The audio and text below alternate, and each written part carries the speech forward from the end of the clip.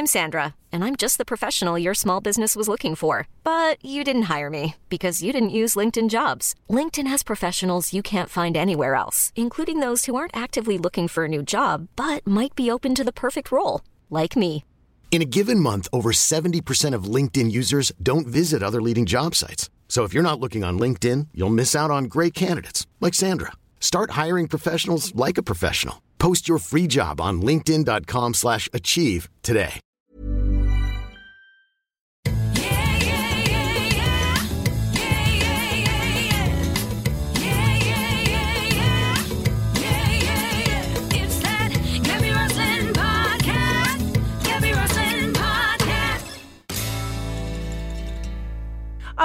Have you just been doing your Duolingo? Is this true that you're learning Russian on Duolingo? If so, how long's your streak?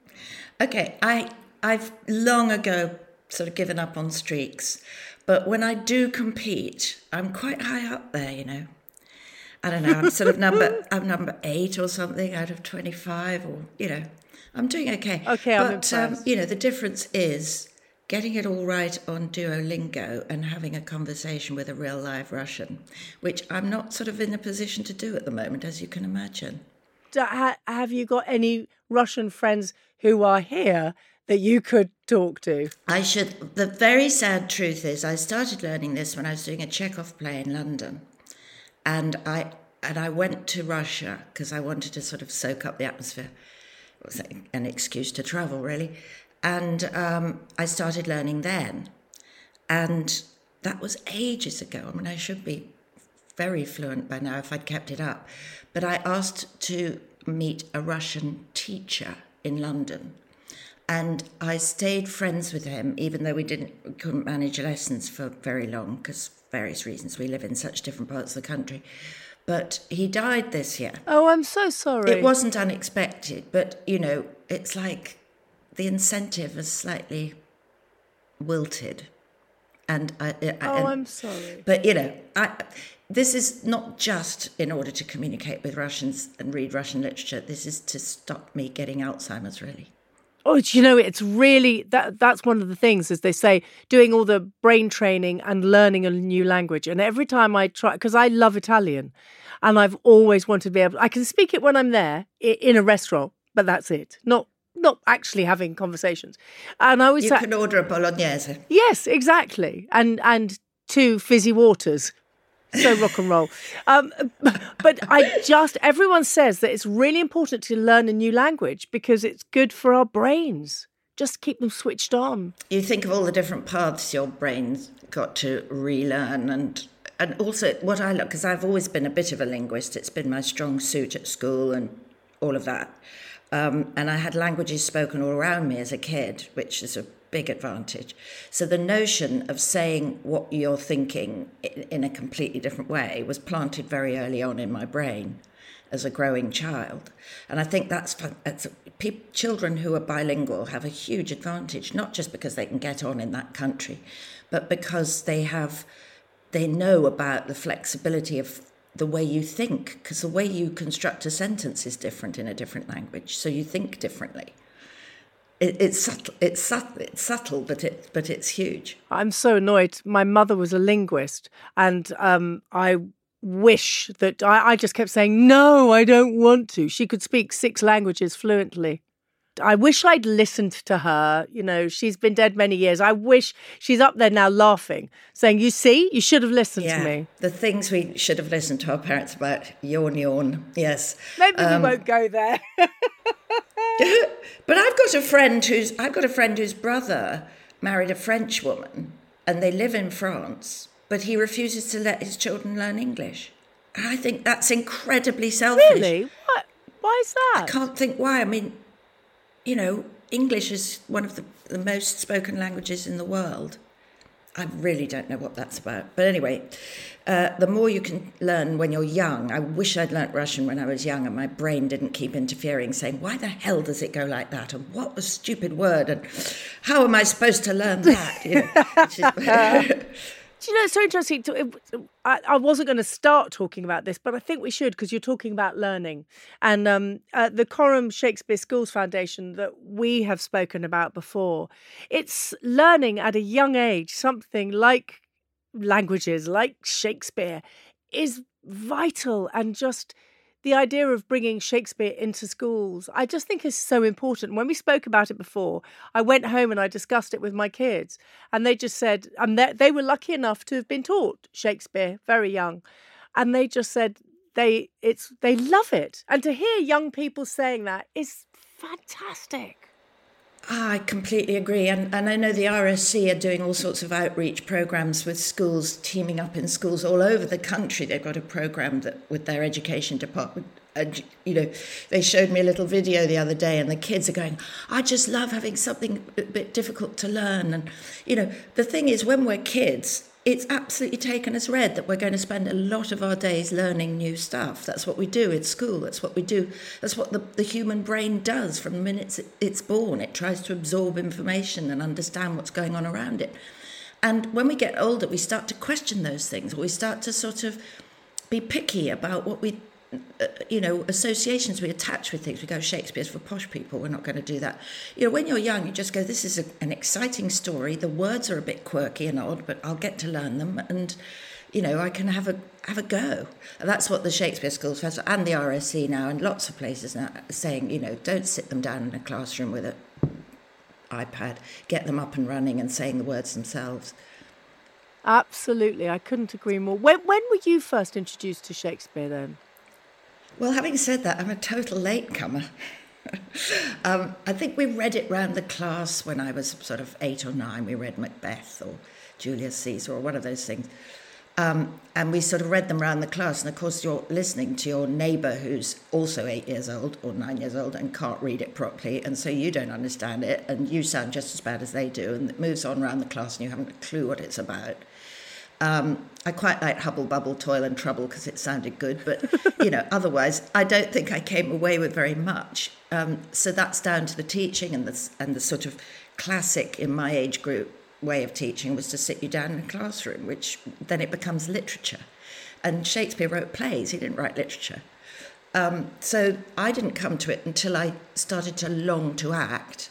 And at drama school, I remember this teacher going on and on and on at this one speech I had to do.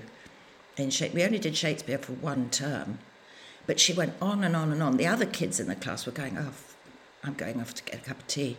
And I was going, give me more, give me more, give me more. Yes, and I've got to do that, and I've got to do that. Oh, I see. And then I've got to keep the rhythm going. Oh, and I've got to imagine I'm that. Oh, yeah, okay. And I've got to pronounce the yeah. And I just loved all the challenges that it brought. And I thought, this is what I came in for. I love a challenge. But everyone else was going, no, I'd rather do, EastEnders or whatever. I'm slightly putting them down. It's not quite true. But I remember just looking back, I thought, this is great stuff. So you said that when you longed to be an actor. So when did that longing start? Well, I think very early on, actually, I decided I wanted to act, like about 9 or 10. Those very formative years, aren't they? I keep mentioning 9 and 10. But, it was... And, I'm sure I could go on a psychiatrist's couch and figure out why. I mean, my sister had just gone to boarding school. I was on my own. I did a lot of sort of long walks playing on my own and making stories up. And then there was Hayley Mills. For my generation, Hayley Mills was a sort of huge factor because here was a child who was famous. Here was a child who got to be in all sorts of adventures and... and take on the grown-ups and be as important, if not more important, than the grown-ups. So I think it was just, in the early stages, it was about that. It was about escaping and getting into adventures and other stories, and also being important, being the centre of the story. That makes total sense. And it's very interesting, though, that all the interviews that I've read and in my research and before chatting to you before as well, that everybody tries to link it to your uncle. And I love that you always say, no, he was an actor, but it was about something I felt. And it's weird how people want to always, if you do whatever you do, they always want to go, oh, I know.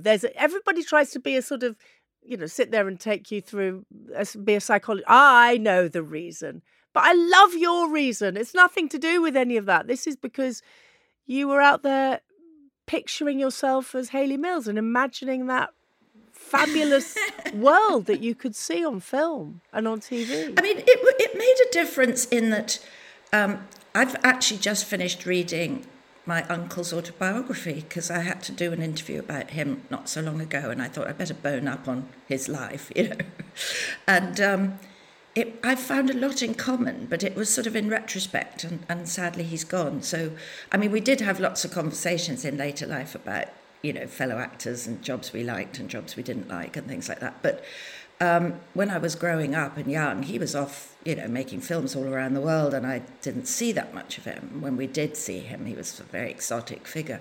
But I think what comes over when I read the book is how, first of all, there were elements in the family that I was fighting and he was fighting, which were to do with a certain sort of, sort of narrow upper middle class social world that we were both trying to sort of, I suppose, break out of. And secondly, so any snobbery about him going into that profession had been worked through by him, and it paved the way for me. It meant my grandmother didn't have a heart attack when I said I wanted to act, because she'd already had one when her son said he wanted to act. I think that helped a bit. And no, that interested me to read all that and sort of realise how much we had in common in a funny way. The big difference was that he'd been through the war as a very young man. So he every time he was pretending to, there was blood and guts, he thought, I've seen the real thing and this is make-believe. Whereas I tend to take my work very seriously. He didn't take it that seriously. He thought, this is a great way of life. I'm seeing the world. I'm meeting loads of people. I'm getting to play golf, which is all I really want to do. And I've taken it much more seriously in a way and gone into the theatre and done Shakespeare and the classics and all that, which he once told me he rather envied me, because he came to see me at the RSC when I was about 30, and he stood on the stage and he said, oh my God, I wish I'd done this, Really? Yeah. That's fascinating. I'm sort of I can't imagine what it must be like to read the autobiography of your uncle and to learn things about him now as an adult. That must be quite extraordinary. Things that you didn't know. It really was, and I just wished I'd talked to him about those things when he was alive. Although the funny thing is that the other thing about that sort of, I'm painting my background as very stiff and horrible. It wasn't. It's just that what you absolutely did not do was look inside your head. Yeah. Yes. You did not introspect. And you also rarely emoted. So, of course, those two things, if you've got that temperament, which he obviously did and I have, you feel very repressed. And so I kind of wanted to make that link with him. But because he's a man of a certain age and grew up in that world, whether or not he liked it, he also wouldn't dream of going into some psychological depth. He wouldn't have wanted to do that. So we kept chat nice and easy, and, we just didn't go there. But when I'm thinking about it now, I just wish I could have said, hey, do you think because your mother, my grandmother, was blah, blah. That's fascinating. Blah, blah. But the areas that you've gone into, Hammer House, I suppose that's what he's most famous for. But and we started talking about Shakespeare, and I've seen you on stage in Shakespeare. I remember seeing you where it was the role reversal, and that was incredible, playing the women playing the men's roles. Was that about 15 years ago? It was 2012 to 2017, 5 years between 2012 and 2017. Just incredible. And it didn't play with my mind at all. It absolutely made sense. And it was very liberating. I took my elder daughter, who's studied theatre. She's 21, so she was very young, and I took her to it, and she found it incredible. I still to this day, and I've seen you in so many things. We'll talk about other things, but that one, I don't know played on my mind in a most beautiful way. I can't think of another way of putting it. Well, that's so good to hear. And of course, it went down incredibly well, even though there was a lot of prejudice before we did it. When people came and saw it, they kind of dropped some of their objections, which was great to see that. And, the first barrier when we first did it in 2012 or 2013, we did Julius Caesar. That's what I saw, and that, yes. Yeah, okay, well, as we got such good reactions from that we felt inclined to do more, and we did 2 other plays and made it a trilogy. But I remember sort of before we started, there was so much male paranoia about, were we going to steal their jobs? And it was even written in the papers, poor men, they're going to, and you thought, wait a minute, we'd have to do this many times over to equalise, it's not going to happen, don't worry, your jobs are safe. But what was great was that I think in all same-sex versions, so all female or all male, the audience does start to pretty quickly forget the gender of the actor and just thinks of the gender of the character. If you mix them within the play, I think you've got to have very good reasons for doing that, because I think the audience gets a bit muddled. If you have a male Juliet and a female nurse and a male friar and a female Capulet, it's sort of odd. So I think that the one of the purposes of all female, apart from balancing up the gender balance of actors, was to make people hear the play properly, yes, and not worry about what was getting in the way. I absolutely loved it. I remember studying Julius Caesar for they weren't called GCSEs in my day, but for GCSE, and always I wanted to be Brutus, and there it was happening. It was fantastic. It was fantastic. So if we may, let's talk about the most recent stuff, and 2 of the biggest shows that everybody's talking about, actually, and The Crown as well, and so many other things. But Ted Lasso that we spoke about before, and Succession. The finale, the penultimate and the finale of Succession, I was screaming at the screen, and you told me I would, and I did. Ted Lasso, I cried. So let's talk about Succession first. Just beautiful. The writing, the direction, the characters. It was, oh, wow. It was superb. Was it? Did you feel that when you were in it? It's such a strange thing, because obviously when I came back into different seasons, I knew that it was a big hit, and I knew that it was wonderful because I'd watched it myself as a viewer. So, yes, I was aware that it was a great thing. But I think right from the very beginning, I got sent the pilot, which they'd completed, just episode 1 of season 1, and that was all they'd filmed. And I watched it, and I thought, and I said to my husband, why can't we Brits write like that? Because I thought it was Americans. Yes. And then I found out all the writers were Brits. So it wasn't so much about the talent of the writers. I mean, it is, but it's also the time that's dedicated to the writers, and the whole system of a writer's room and all that, which now the Brits have adopted much more. It is the way these long ongoing seasons happen. But, it's just wonderful to have that time and that investment in the writing, because it's always the case. Any actor will tell you that, the writing is the whole thing, I mean, even if you improvise within it, it's there, and it's the structure, and it's the whole, it gives you everything. Oh, it's just, and you became, I think as a family, we became incredibly invested in that series, and I miss it. It's extraordinary how I can miss a TV show, but we do. We actually think, oh no, is it really over? No. Team Roman all the way. Sorry, Team Roman. Yeah. He's adorable. He's probably my favourite child. Don't tell anybody. But I love that. But I love them all, and I love the mix. And I think if you had non-stop Roman or non-stop Kendall or non-stop Shiv in their own show, you know, it would be different. It's the fact that there are these three different chemistries when they clash, when they come together, when they split apart, when they team up two against one. All those dynamics are what make it so fascinating. And God knows why we feel some kind of pathos for them. I know. We do. But it's very Shakespearean, the way it's all done. It is very Shakespearean.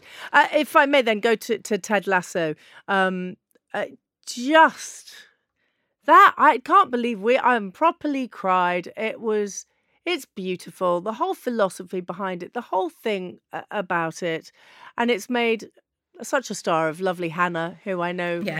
Your daughter in the show. My daughter. And I've known Hannah for many years. And that's just it was the sort of antithesis to Succession in many ways. Succession was about bad, and Ted Lasso was about good. I know it's not quite as simple as that, but Ted Lasso's just joyful. I think it's happy endings versus sad endings, isn't it? I mean, I think, it's very brave of Jason Sudeikis and team to write something with happy endings. Yes. At this time of history, because we need that, though. They could easily, we need it, but there are a lot of people out there who are going to go, yeah, doesn't happen like that, But what he's doing is saying, well, why not? Why not? Maybe I could reconnect with my wife. Maybe I could, maybe the team could win. Maybe there could be reconciliation between. There's always got to be somebody like Rupert, there's always got to be somebody who takes on the sort of the badass. Yeah, good. You can't tie everything up. No. And, getting back to Shakespeare, Twelfth Night, there's always Malvolio, who's still a baddie. Everybody's happy ending, but he still, goes off rather unhappily. That's the crux of everything. Always take it back to Shakespeare and you know it's going to work perfectly. But you've done, some extraordinary things. Also, Killing Eve. We're talking, and The Crown, as I mentioned. Massive worldwide TV hits. But I've read that you felt that was never going to happen because other people were handling their careers differently than you were. But surely it was always going to happen for you. I don't know. I think everybody's individual career is different and also a mystery to them themselves, actually. Unless you're terribly, unless you're Tom Cruise and you've got real clout and you can say, I want to do this, I want to do that, I'm going to do the other. And to get to that place, you've got to have bags of talent, but also you've got to have a certain business acumen. You've got to have a certain sort of clued upness about the profession. And I've never had that latter quality. I've never really been clued up. So I depend hugely on agents and hearsay and other people's opinions. And I just go, I've got this nice job, let's do it. There are various things that all actors will tell you which are difficult to negotiate. For women, there's the difficulty of age. Yeah. That you get. It's quite hard to move from age group to age group as you get older, and there are fewer parts or less rounded parts, and so to keep in the game as a woman is harder than for a man. And the other thing that's hard to negotiate is the balance of film and TV versus theatre, because if you're doing a lot of theatre, you're not free to do film and TV, and if you're doing a lot of film and TV, you're not free to do theatre. So it's very hard to combine the two things. And you have to be a bit strategic about it. Say, well, look, I really want to do some films, so I'm going to have to turn down every theatre offer I get for the next year. And then maybe nothing shows up. So I did keep getting wonderful things in the theatre, and I don't regret that at all, because it certainly, grew me up, made me more confident, and also saw me through those 40s and 50s. I was playing Shakespearean heroines who were supposed to be 30 when I was 50, because it doesn't really matter on stage that if you've got a few lines. But then suddenly I thought, actually, I've done so much in the theatre, where do I go now? And I have always intermittently done TV, and there have been times, even when I was younger, when I did a whole series and take the lead. But it hadn't happened for a while, and I thought, maybe I want to do that. And then suddenly all this really great work came my way. And I don't know if it came my way partly because I'd built a reputation in the theatre or just because I was available suddenly. But whatever happened, it was great. Do you know? I think it's more to just the fact you were available, Harriet. I really do. I think there's more to it. But if we can go back on ageism, I don't want to talk about it too much because I feel that it becomes the sort of the headline of everything for us women. And every time anyone interviews me, they always talk to me about my age, and they never talk to a man about their age. Yeah. Ever. Exactly, you've made your point. But I think the fact that we're in my job, if I was a painter, I could paint at any age. Yeah. If I was a pianist, I could play, sportsmen and athletes and dancers, people like that, they have a real age limit on their careers, which I would hate, but at least you know it from the beginning. We don't really have an age limit on our career. I mean, the uncle was working till he was 93. So, you have that ahead of you. But at the same time, I think for what I feel for a woman is more that the roles are always, or pretty much always, based around a man. So you're a wife, a mother, a daughter, or a girlfriend. Or, you're in relation to a man. So the man, this is historical. We're hoping things are changing, but there is still this going on. So that the man can be whatever age he is. And then you'll go up for the job to play his wife, and they'll say you're a bit old for his wife or a bit young for his wife. Do you see what I mean? Rather than Absolutely. you're right for the part. So it's irritating, more than irritating. Yeah, and let's just leave it at that because then we don't get too obsessed. We won't get into it. Yeah, exactly. Yeah. This is a very strange question, but I want to ask it about finding out that you were going to be a dame. What happened? Did you get a letter that said, "Dear Harriet, you will forevermore be now a dame"? Did you have to accept it? How did it go? But was it an easy thing? Did you think, I'm going to be I just sort of want that? Looking at it through a little girl's eyes, what was that moment like?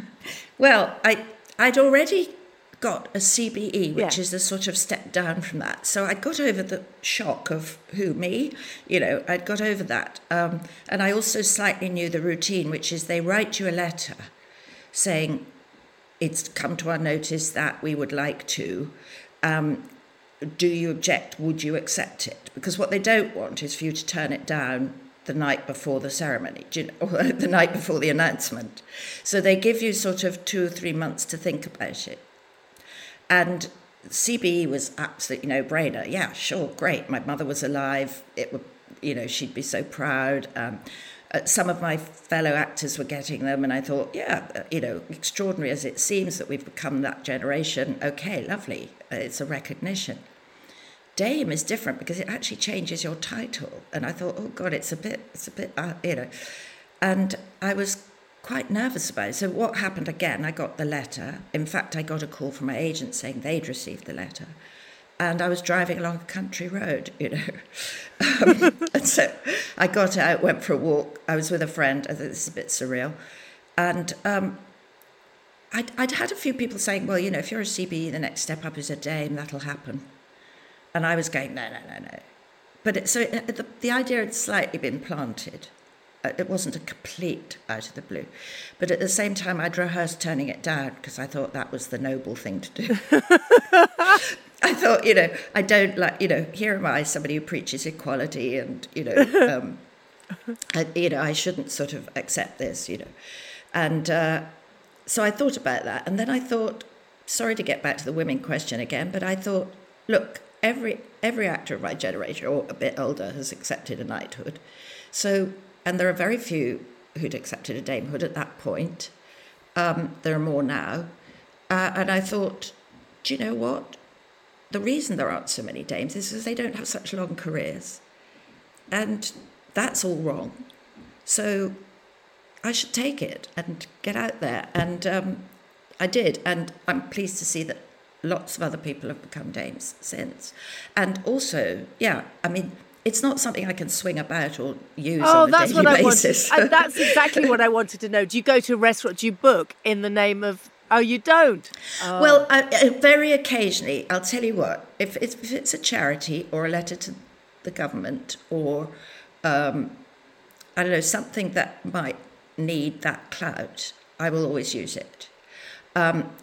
It's on one of my bank cards and not the other, because I think if people think that I'm a dame, people don't really know what a dame is, and they say things like, "Are you in the House of Lords?" And I go, "No, that's a baroness."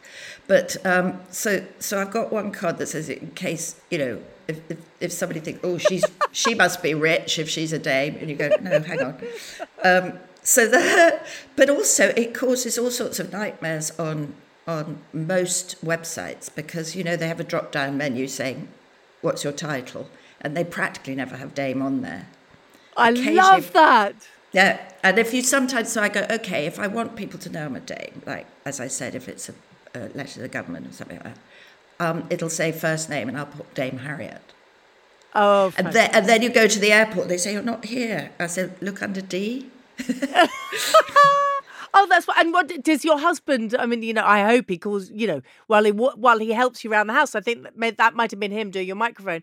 Does he say, "See you later, Dame Harriet"? Please say that your husband walks around doing that.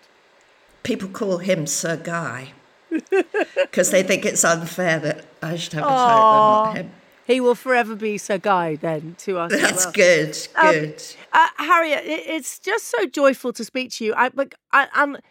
What I get, that another thing that I read is that you like to you escape to your house. You don't like entertaining too much. You like to just be quiet. You don't like small talk. And I love people like that. You just get on with it. And were you always like that? I can imagine you always being like that as a child. Were you like that? Well, there's a correction here. I do like small talk. Oh, you do? Yeah. I'm a sort of curious mixture because I'm very gregarious. I'm very FOMO. And I think because I get such energy out there, I need to pull the door shut and go in and keep quiet. Okay. I don't think I sort of hate company and therefore go home. It's the opposite. It's because I get that. Yeah. I can run myself down, running around, going to everything that I'm asked to, and yabbering. I can talk for England. And I love small talk because I find people who don't do small talk very difficult. If you can't sort of grease the social wheels with a bit of silly chit chat, I get completely, oh God, this person wants to talk about Proust, So yeah, no, but what I mean is, yes, I'm not very good. I am quite private. I'm a sort of mixture of very gregarious, but also I love privacy. So that makes complete sense to me. I absolutely get it. Thank you so much for joining me on this. It's each time I've now spoken to you, I come away smiling, and you do that, and I love your acting. I mean, that's what I mean about coming away smiling. I'm a fan. So there we go. I'm just being honest. I am a fan. Thank you, Gabby. And now on this podcast, I always ask what makes people belly laugh. And you do have that glint. Look, you're doing it now. People can't see. You have that glint, and I can just see you thinking. What makes you properly belly laugh? Oh, God. So much. I love that. That's the best answer. I don't know. I am quite a giggler, really, and a laugher. Physical comedy makes me belly laugh. But... people falling over then? Is you talking about slapstick? Yeah, that makes me laugh, but not... I don't like that thing where people send in videos of their cat being caught in a trap or, a kid falling into a swimming pool. I hate those because I think they're a bit violent. but I love ridiculous things. I've got a very silly sense of humour, I think. And are you naughty on set? Yes. Yeah. Absolutely. I spend a lot of time laughing, actually. As everything, I've just talked about the contrast between being social and being private. I can be very serious and very het up, but I also can be extremely silly, all within the space of 10 minutes. So what makes me belly laugh? What would make me belly laugh is if I suddenly fell off this chair. That would make me laugh a lot as well, so please don't do it, because then I couldn't say anything else. Harriet Walter, thank you very, very much. An absolute pleasure to speak to you again. Thank you.